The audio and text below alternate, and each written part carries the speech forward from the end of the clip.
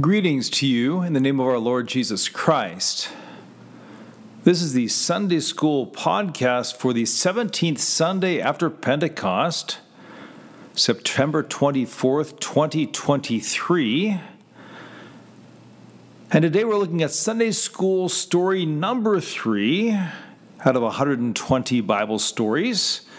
And this is the story of the children of Adam and Eve, often called the story of Cain and Abel. So we'll be looking at Genesis chapter 4 today, seeing what the story is and seeing how this story points to Christ. So chapter 4 of Genesis, verse 1 says, "Now Adam knew his wife, and she conceived and bore Cain, saying, 'I have gotten a man with the help of the Lord.' And again, she bore his brother Abel." So now we have to Adam and Eve, 2 sons are born of note. And when Cain is born, it sounds like they make a pretty big deal about it. When Cain is born, Eve says, "I've gotten a man with the help of the Lord." And the word for Cain sounds an awful lot like the Hebrew word for gotten. Now, when Martin Luther translated this verse from the Hebrew into his German Bible, he translated it a little bit differently, and the Hebrew completely permits it to be so. He has Eve saying when Cain is born, "I have gotten a man, the Lord." And Luther suggests that Eve believes that God has kept his Genesis 3:15 promise already. Remember, in Genesis chapter 3, verse 15, God declared to Satan that the seed of the woman would crush his head, that the male child born of the woman would destroy Satan's power. So Eve has a male child. His name is Cain, and Eve is excited. "I have gotten a man, the Lord." When Abel is born, there doesn't seem like such a big deal about it. It just says she bore his brother Abel. And the name Abel means, it's very similar to the Hebrew word for vapor or breath. Has a sense of emptiness or vanity. So it's as if Eve says, "With Cain, I've got the Messiah." And so Abel then is sort of the afterthought child, not really necessary because he's not the Messiah according to Eve. Of course, Eve is wrong. Cain is not the Messiah, as we'll soon find out. So verse 2, again, she bore his brother Abel. Now Abel was a keeper of sheep, and Cain a worker of the ground. In the course of time, Cain brought to the Lord an offering of the fruit of the ground, and Abel also brought of the firstborn of his flock and of their fat portions. And the Lord had regard for Abel and his offering, but for Cain and his offering he had no regard. So Cain was very angry, and his face fell. All right, so Abel grows up to be a keeper of sheep, a shepherd, and Cain is a worker of the ground. He's a farmer. And it's kind of fascinating this early on in Scripture, long before God commands offering and sacrifices in Exodus and the early books of the Bible, here are Abel and Cain making offerings to God. Cain offers some of the fruit of the ground, say the grains he has harvested. Abel brings the firstborn of his flock. And we read here that the Lord had regard for Abel and his offering, but he had no regard for Cain and his offering. Some have suggested it's because Abel offered a sheep rather than grain or vegetables.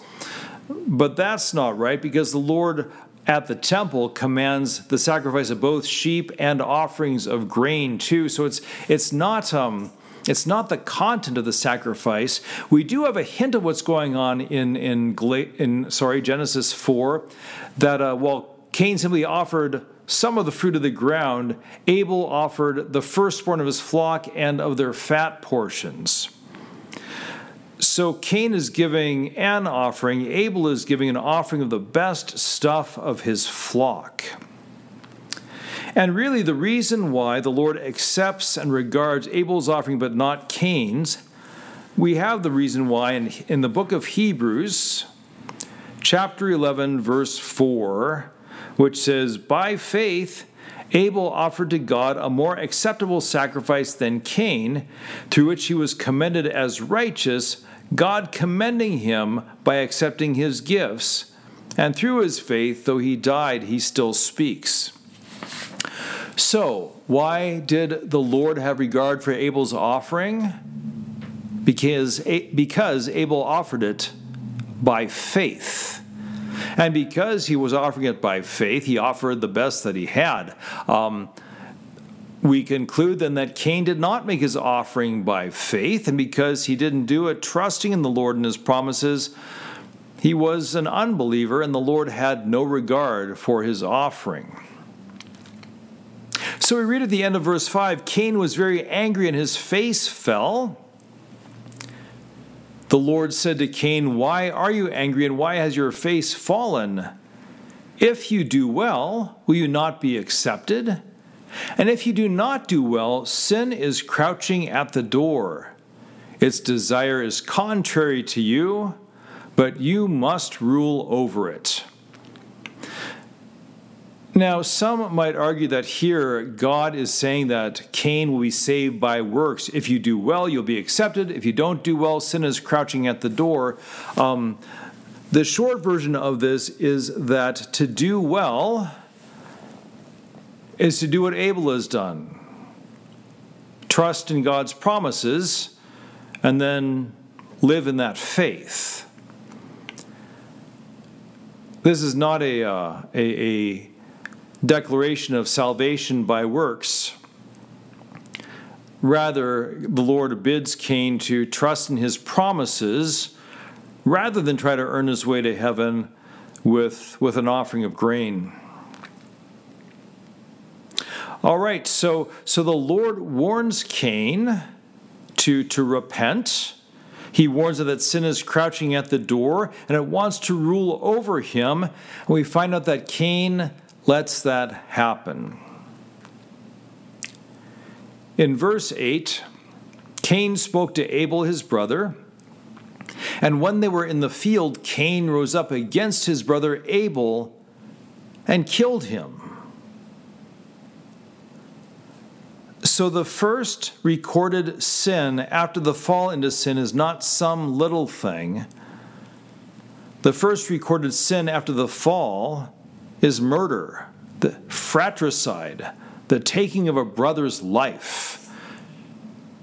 And the first one to die because of sin is a shepherd. So Cain kills Abel, and we read in verse 9, "Then the Lord said to Cain, 'Where is Abel your brother?' He said, 'I do not know. Am I my brother's keeper?' And the Lord said, 'What have you done? The voice of your brother's blood is crying to me from the ground. And now you are cursed from the ground, which has opened its mouth to receive your brother's blood from your hand. When you work the ground, it shall no longer yield to you its strength. You shall be a fugitive and a wanderer on the earth.'" Now, growing up, I kind of saw this as happening kind of one thing after another. Cain kills his brother. As soon as he's got the body hidden, a voice from heaven declares, "Where is Abel your brother?" And this conversation takes place. I think Luther's take on this is fascinating, and I think he's probably right. That some time goes by, Cain lures Abel into the field, and that night Cain comes home to dinner and Abel doesn't. And it's not the Lord calling out from heaven down to Cain, "Where is your brother?" Instead, says Luther, God is speaking to Cain as he pleases to do through their father, through Pastor Adam. And so the Lord says to Cain through Adam. Adam speaks and says, "Where is Abel your brother?" And Cain says, "I do not know. Am I my brother's keeper?" And so it's Father Adam voicing the Lord's word. "What have you done? The voice of your brother's blood is crying to me from the ground." So time has gone by. Abel is missing, and Adam knows that Abel is dead. As for the Lord reveals this through Adam to Cain. The consequence for Cain's sin is that he is cursed from the ground because the ground has received Abel's relatively innocent blood. And so the Lord says, when you work the ground, it shall no longer yield to you its strength. You shall be a fugitive and a wanderer on the earth. So if you remember, part of the curse of sin for Adam was that thorns and thistles would make farming much more difficult. And now the Lord says to Cain, the farmer, his father's son, now it's going to be even more difficult to you. The ground will not yield to you its strength. As you farm, the harvest will be meager at best. And so instead of having a farm to call your own and a home to call your own, you shall be a fugitive and a wanderer on the earth. Cain said to the Lord in verse 13, "My punishment is greater than I can bear. Behold, you have driven me today away from the ground, and from your face I shall be hidden. I shall be a fugitive and a wanderer on the earth, and whoever finds me will kill me." So Cain has, I guess, terror at the punishment. He's horrified at the consequence for his sin. But what he is not is repentant. He doesn't confess that he's done wrong. He's just pointing out all the problems that he will now have because he is a murderer who shed innocent blood. So this is among other things, a proof that original sin is a thing. As Adam and Eve denied wrongdoing when they first fell into sin, here Cain, having killed his brother, still will not confess that he has done wrong. Nevertheless, the Lord has mercy on Cain the murderer. In verse 15, the Lord said to him, "Not so. If anyone kills Cain, vengeance shall be taken on him sevenfold." And the Lord put a mark on Cain, lest any who found him should attack him. Then Cain went away from the presence of the Lord and settled in the land of Nod, east of Eden. So, despite Cain's crime and sin, and despite his lack of repentance, the Lord is still merciful, and he marks him as one protected. Now, we have no idea what the mark of Cain was. Some have said change in skin color. Absolutely no proof of that whatsoever. Just somehow the Lord put a mark on Cain so that anybody who attacked him would know that they were messing with one protected by the Lord. And then Cain departs because part of the curse is that he will be a wanderer and a fugitive. It says he departs from the presence of the Lord, which is not just a statement that he is leaving Eden behind, but that he is, at least for now, leaving God behind. And so he settles in the land of Nod, east of Eden. Now, the next part doesn't get covered in the 120 Bible stories, but we have a few verses here about what happens next with Cain. Cain knew his wife, and she conceived and bore Enoch. When he built a city, he called the name of the city after the name of his son, Enoch.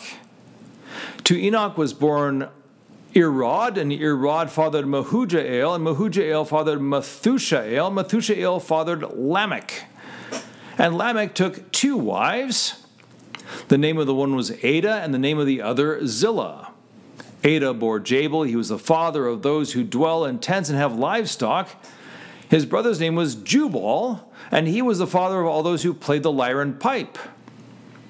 Zillah also bore Tubal-Cain. He was the forger of all instruments of bronze and iron. The sister of Tubal-Cain was Naamah. So here we have Cain's family, his descendants multiplying. And sometimes the question pops up, so where did Cain get a wife? And the answer is that in the very beginning, as Adam and Eve have children, they have sons and they have daughters. Only Cain and Abel are mentioned there at the beginning because they're the main characters of the story. But Cain will take one of his sisters to be his wife.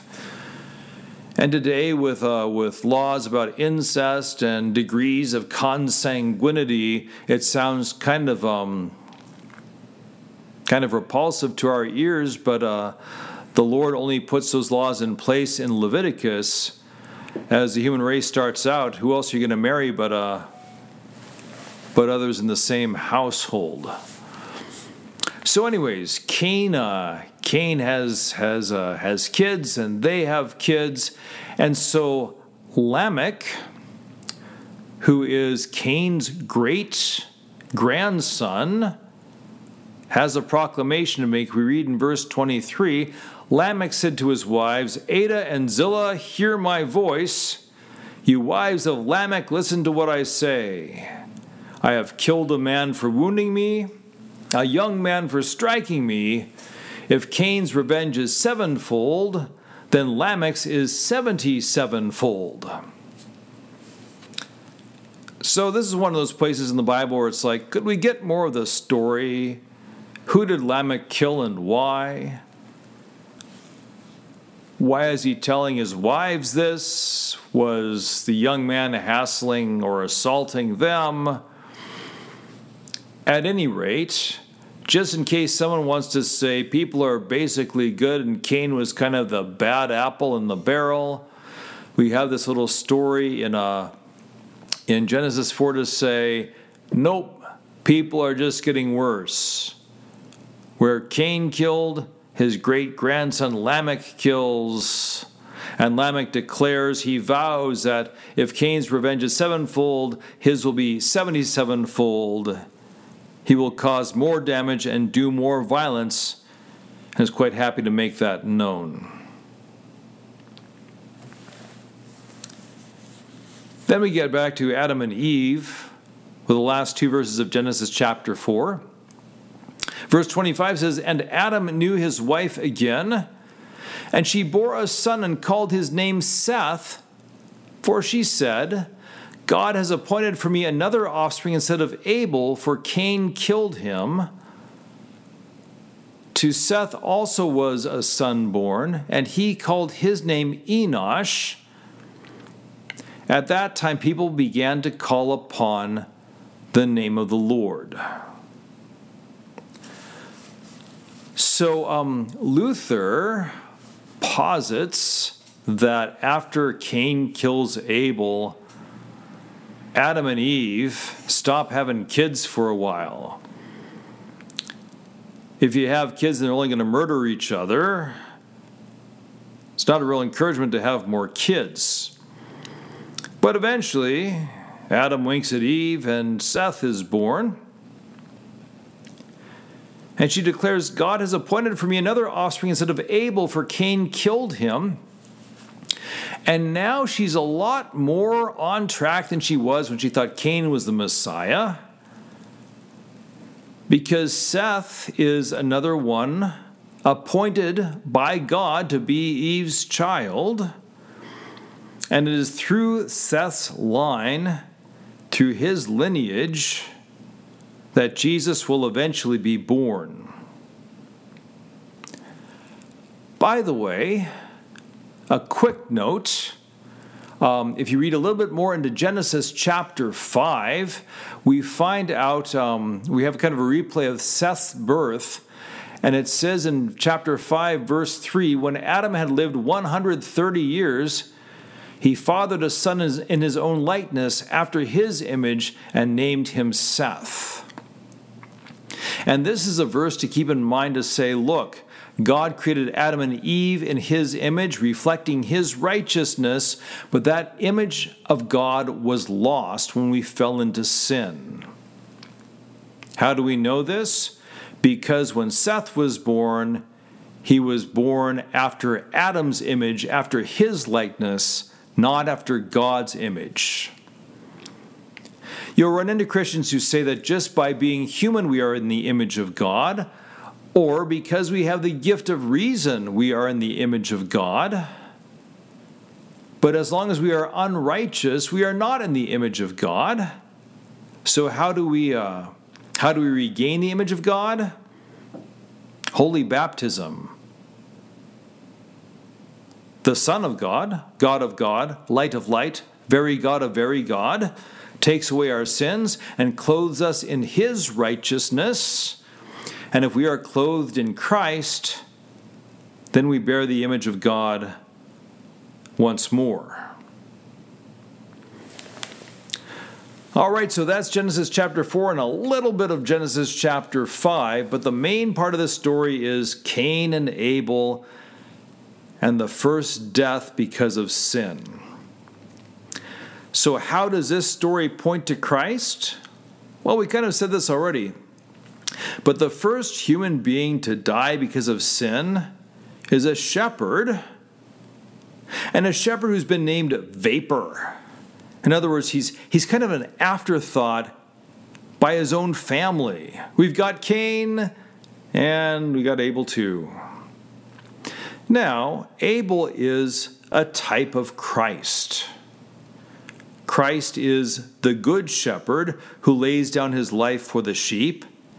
He is the shepherd of innocent blood who is put to death by sinners for being the innocent Son of God. And remember, Jesus too is kind of the shepherd is the black sheep of the family for a long time. His mother and brothers come to take him away during his ministry because they believe that he's crazy. So Abel is kind of the family afterthought, and the shepherd who dies because of sin. Jesus is kind of the outcast of his own family for a while, and he is a shepherd who is put to death because of sin. We have another type of Christ in Abel, as the Lord declares that his blood cries out from the ground, and it's summed up in that one line from that "Lent hymn, Glory be to Jesus," and the verse says, Abel's blood for vengeance pleaded to the skies, but the blood of Jesus for our pardon cries. Right, so Abel's blood cries out from the ground, and so the Lord holds Cain responsible, hearing that cry. Jesus' blood cries out for forgiveness, and so God the Father forgives us for our sins. It's astonishing that God is merciful to Cain after he murders his brother, but remember why God is merciful to Cain or to anybody. It's because generations after Cain, many millennia after Cain, Jesus will die for Cain's sins. Whether or not Cain repents and trusts in God's promises, we don't know. But God is merciful to Cain so that he might live and have a chance to repent and believe, because Jesus will come and die for his sins. We also have as a historical pointer to Jesus that Seth is born. He is the ancestor of Jesus in the family tree, the son of Adam.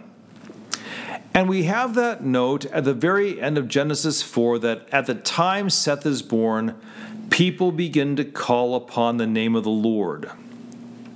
Now there's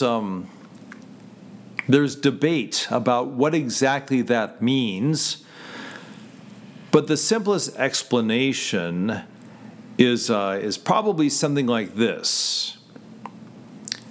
After the fall into sin, and after Adam and Eve and their children as they're born and grow up see what sin is doing, and after Cain murders Abel and sheds his blood, it's no great surprise if a lot of those human beings are disenchanted and despairing and fall away from God for a while.